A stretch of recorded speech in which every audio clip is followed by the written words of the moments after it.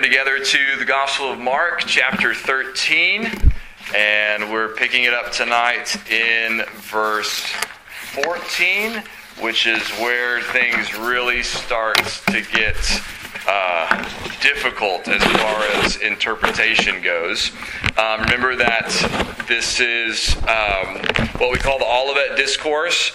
It's Jesus teaching his disciples very near the time of his crucifixion. This is the last week of his earthly ministry. He's been teaching in the temple throughout the week, and on a certain occasion when he and his disciples left the temple, one of the disciples said to him in verse 1, "Look, teacher, what wonderful stones and what wonderful buildings." So admiring the temple, right?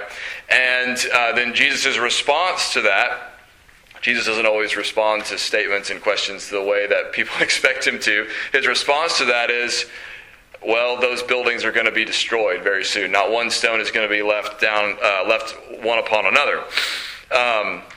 And so naturally his disciples want to know more about that. You can't just say that and not tell me more details. When is that going to happen? How are we going to know when that's about to happen?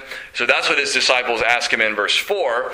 And then before he really starts to answer those questions of when this destruction of the temple is going to happen and what will be the signs that this destruction is about to occur, before he answers those two questions, he tells his disciples about things that are going to happen before that time. So he says there's going to be people claiming to be the Messiah that you need to watch out for and not believe.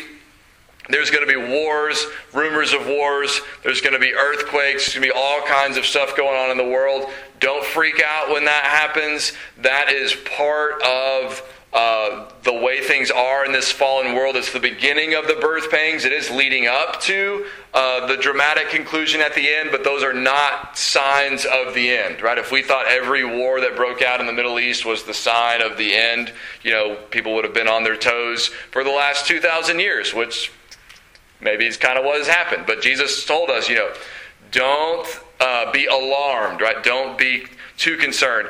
And he also told them that you are going to be persecuted, you're going to be beaten, you're going to be given opportunities to testify before different people about me. Don't worry when that happens. The Holy Spirit will give you the words to say, but you need to know in advance that maybe even people from your own family will betray you, oppose you because of your allegiance to me and your faithfulness to the gospel. What you need to do is endure to the end, because the one who endures to the end will be saved, right?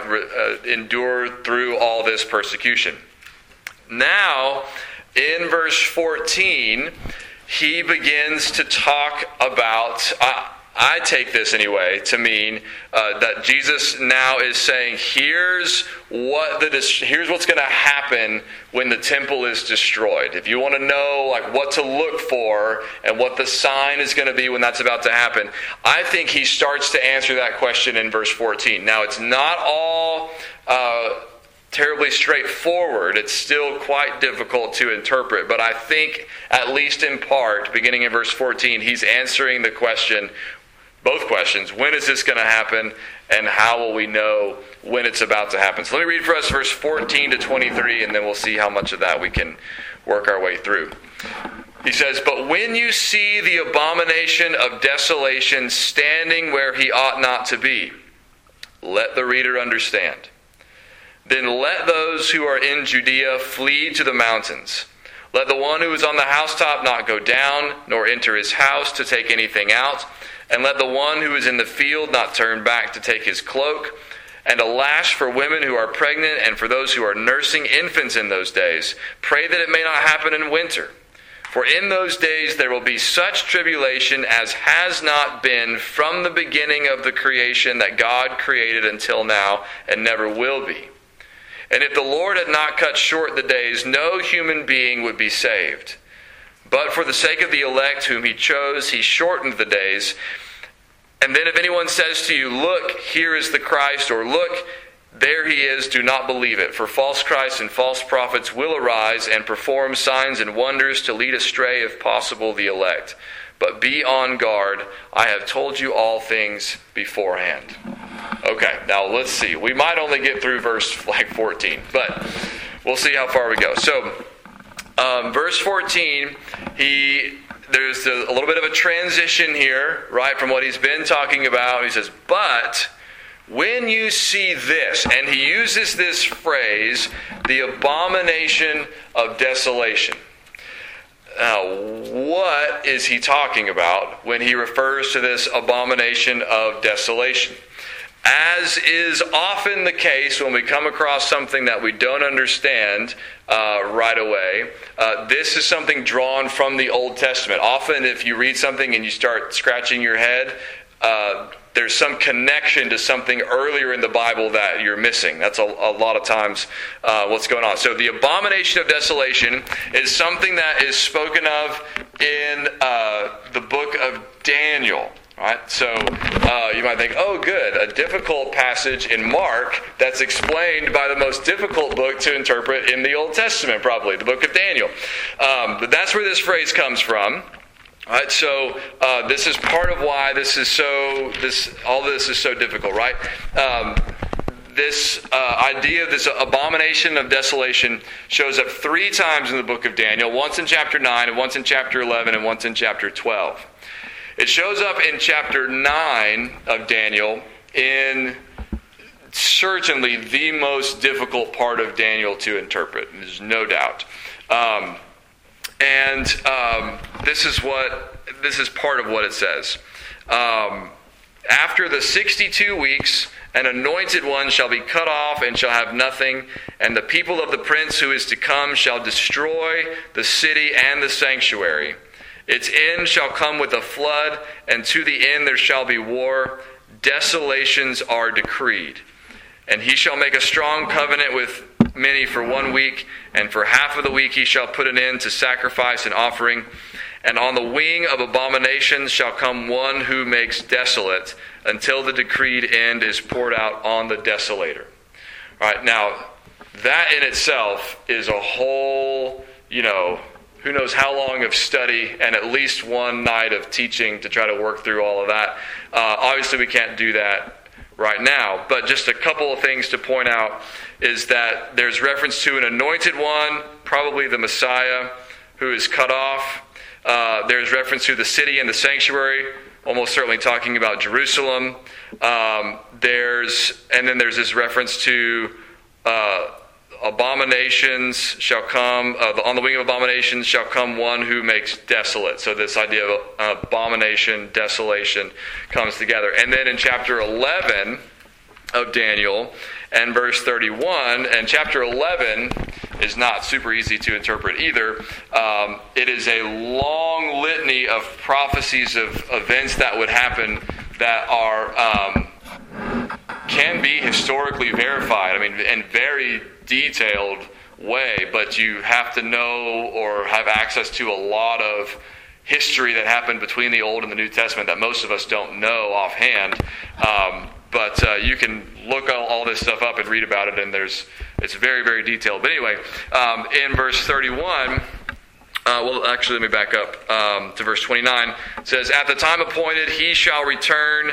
This is one of the kings he's talking about, I think. He shall return and come into the south, but it shall not be this time as it was before. For ships of Kittim shall come against him, and he shall be afraid and withdraw, and shall turn back and be enraged, and take action against the holy covenant. He shall turn back and pay attention to those who forsake the holy covenant. Forces from him shall appear and profane the temple and fortress, and shall take away the regular burnt offering, and they shall set up the abomination that makes desolate. Now, in this instance, we can be pretty sure what this prophecy is referring to. That this is almost certainly I think there's maybe some disagreement about this, but I think by and large people would agree that this prophecy is referring to a man named Antiochus IV Epiphanes, who was one of the kings that came after when Alexander the Great conquered, basically the whole known world, and then he died, and his kingdom was split up among 4 of his generals into 4 provinces. And one of the There is the two you've probably heard of are the Seleucid dynasty and the Ptolemies, who ruled Egypt. And Antiochus IV Epiphanes he came from the Seleucid line of rulers, and so he was king over one of these parts of what was left of Alexander the Great's empire. And I think this is around 165, if I'm remembering correctly, when I was reading about this. Around 165, his army so first of all, you've got Egypt over here, and then you've got this other big part of what was Alexander's empire over here, and the little, almost like the land bridge in between the two is Israel, right? So this is why Israel's in the middle of all this conflict. His army defiled the temple in Jerusalem and put an end to their sacrifices and put up an altar to a false god and slaughtered a pig on the altar. So that would be the abomination that makes desolate. A pig, of course, is an unclean animal for the Jewish people. And so to sacrifice a pig on an altar in the temple area is essentially the most desecrating thing you could possibly do. So that happened in 165 BC, and you can read about that in the book called First Maccabees, which is not a biblical book, but is a historical book. It's found in the Apocrypha. We don't believe it's inspired, but it does tell us some of what happened in between the Old and New Testament. And I think, if I remember correctly from reading this afternoon, that's in First Maccabees, I think in chapter 1. So you can read about what he did. So that prophecy in Daniel 11 was fulfilled before we got to the New Testament, right? And then there's another mention in Daniel 12, but I don't think it really adds much. Daniel 12:11 says, "From the time that the regular burnt offering is taken away and the abomination that makes desolate is set up, there shall be 1,290 days," and so on. I mean, if we were digging through Daniel, we would want to know the specifics. But as far as what we're doing right now, I don't think that really. It's just another. For us, it's just another mention of that. There may be more to that if we were to dig into it. But all that to say, when we get into Mark 13, and Jesus says, when you see the abomination of desolation standing where he ought not to be, he's certainly referring to the prophecies of Daniel, and probably the people who were listening to him say this, disciples who were listening to him say this, probably they would have in the back of their minds, I thought that already happened. I thought they would all know the story of Antiochus IV Epiphanes. It's like September 11th for us, or Pearl Harbor. I mean, it's one of the most devastating events in their recent history. They would all know about it. So when he says, when you see the abomination of desolation standing where he ought not to be, then let those who are in Judea flee to the mountains. What he's saying is something like what happened when Antiochus IV Epiphanes came and desolated our temple and defiled it by sacrificing a pig on the altar and all that. That kind of thing is going to happen again. And this is not unusual for Scripture, where something happens and then you see the same pattern repeated and repeated and repeated. You think it's just going to be, a one-time thing, but then it ends up being the kind of thing that happens over and over and over. And so that prophecy in Daniel 11 has already been fulfilled. But the one in Daniel 9, if it's specifically tied to the Messiah, then maybe that's a different abomination of desolation, and maybe that's the one that Jesus is talking about here. Again, these are very difficult things to put together. But Mark, to make sure we don't miss what Jesus is saying, throws in this little comment, right? Let the reader understand. In other words, I know that what is being said here is not super plain, so I'm trying to kind of like nudge you in the ribs and say, hey, make sure you don't miss what Jesus is doing here. He's alluding to, he's nodding to this prophecy from Daniel that in some sense has already been fulfilled, but now he's saying something like that is going to happen again in the future, and that's going to be connected to this destruction of the temple that he's talking about.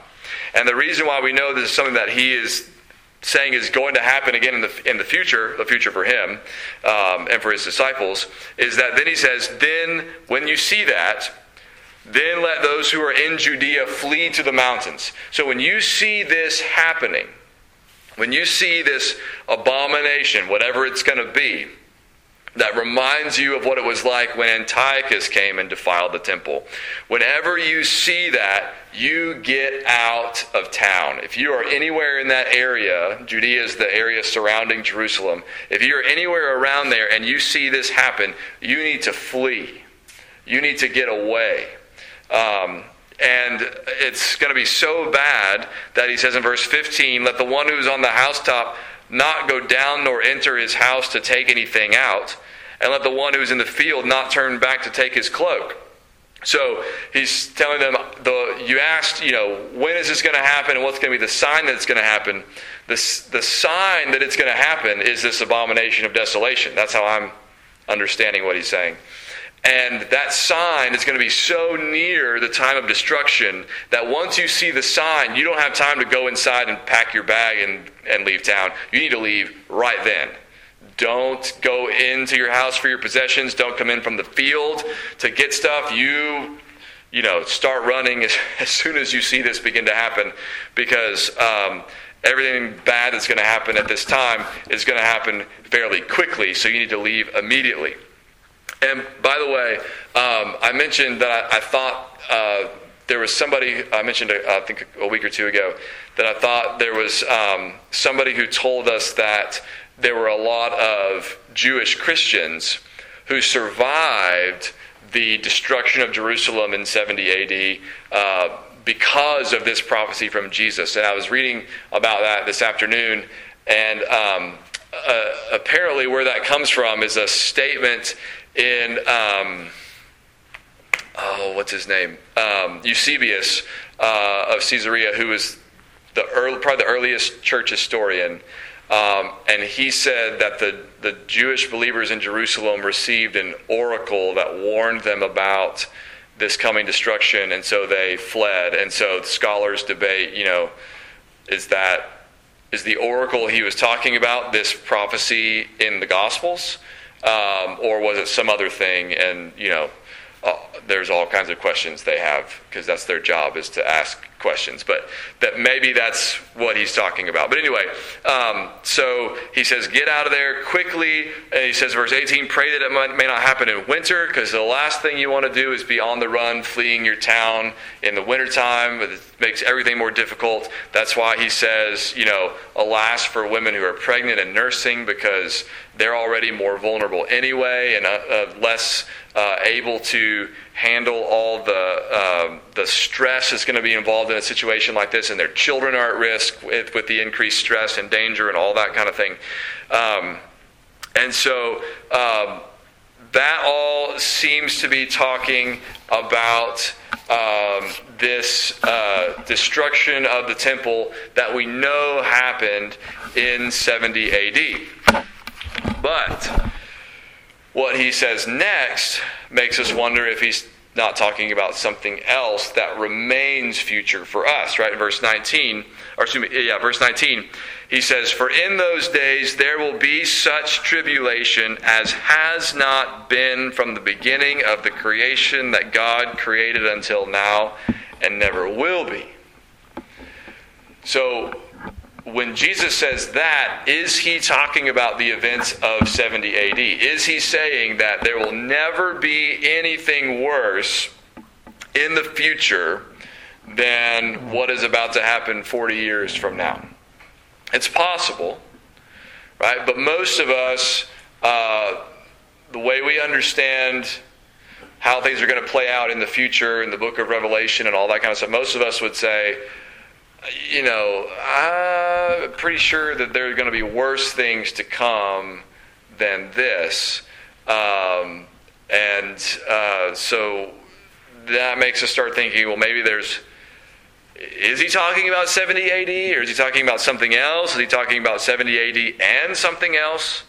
And so here's, I think it's both. Right? I think that he is talking about 70 AD, but just like the prophecy in Daniel that was fulfilled in 165 BC is now reaches another fulfillment in 70 AD, I think Jesus' words are fulfilled in 70 AD and perhaps will be fulfilled in another sense later on down the line. Whether that involves the temple and this abomination or not, very possible. 2 Thessalonians 2 seems to point us that direction, or whether that's a possibility, or it's possible that in verse that he's like starting to shift toward a different future event. It's again all really difficult to put together.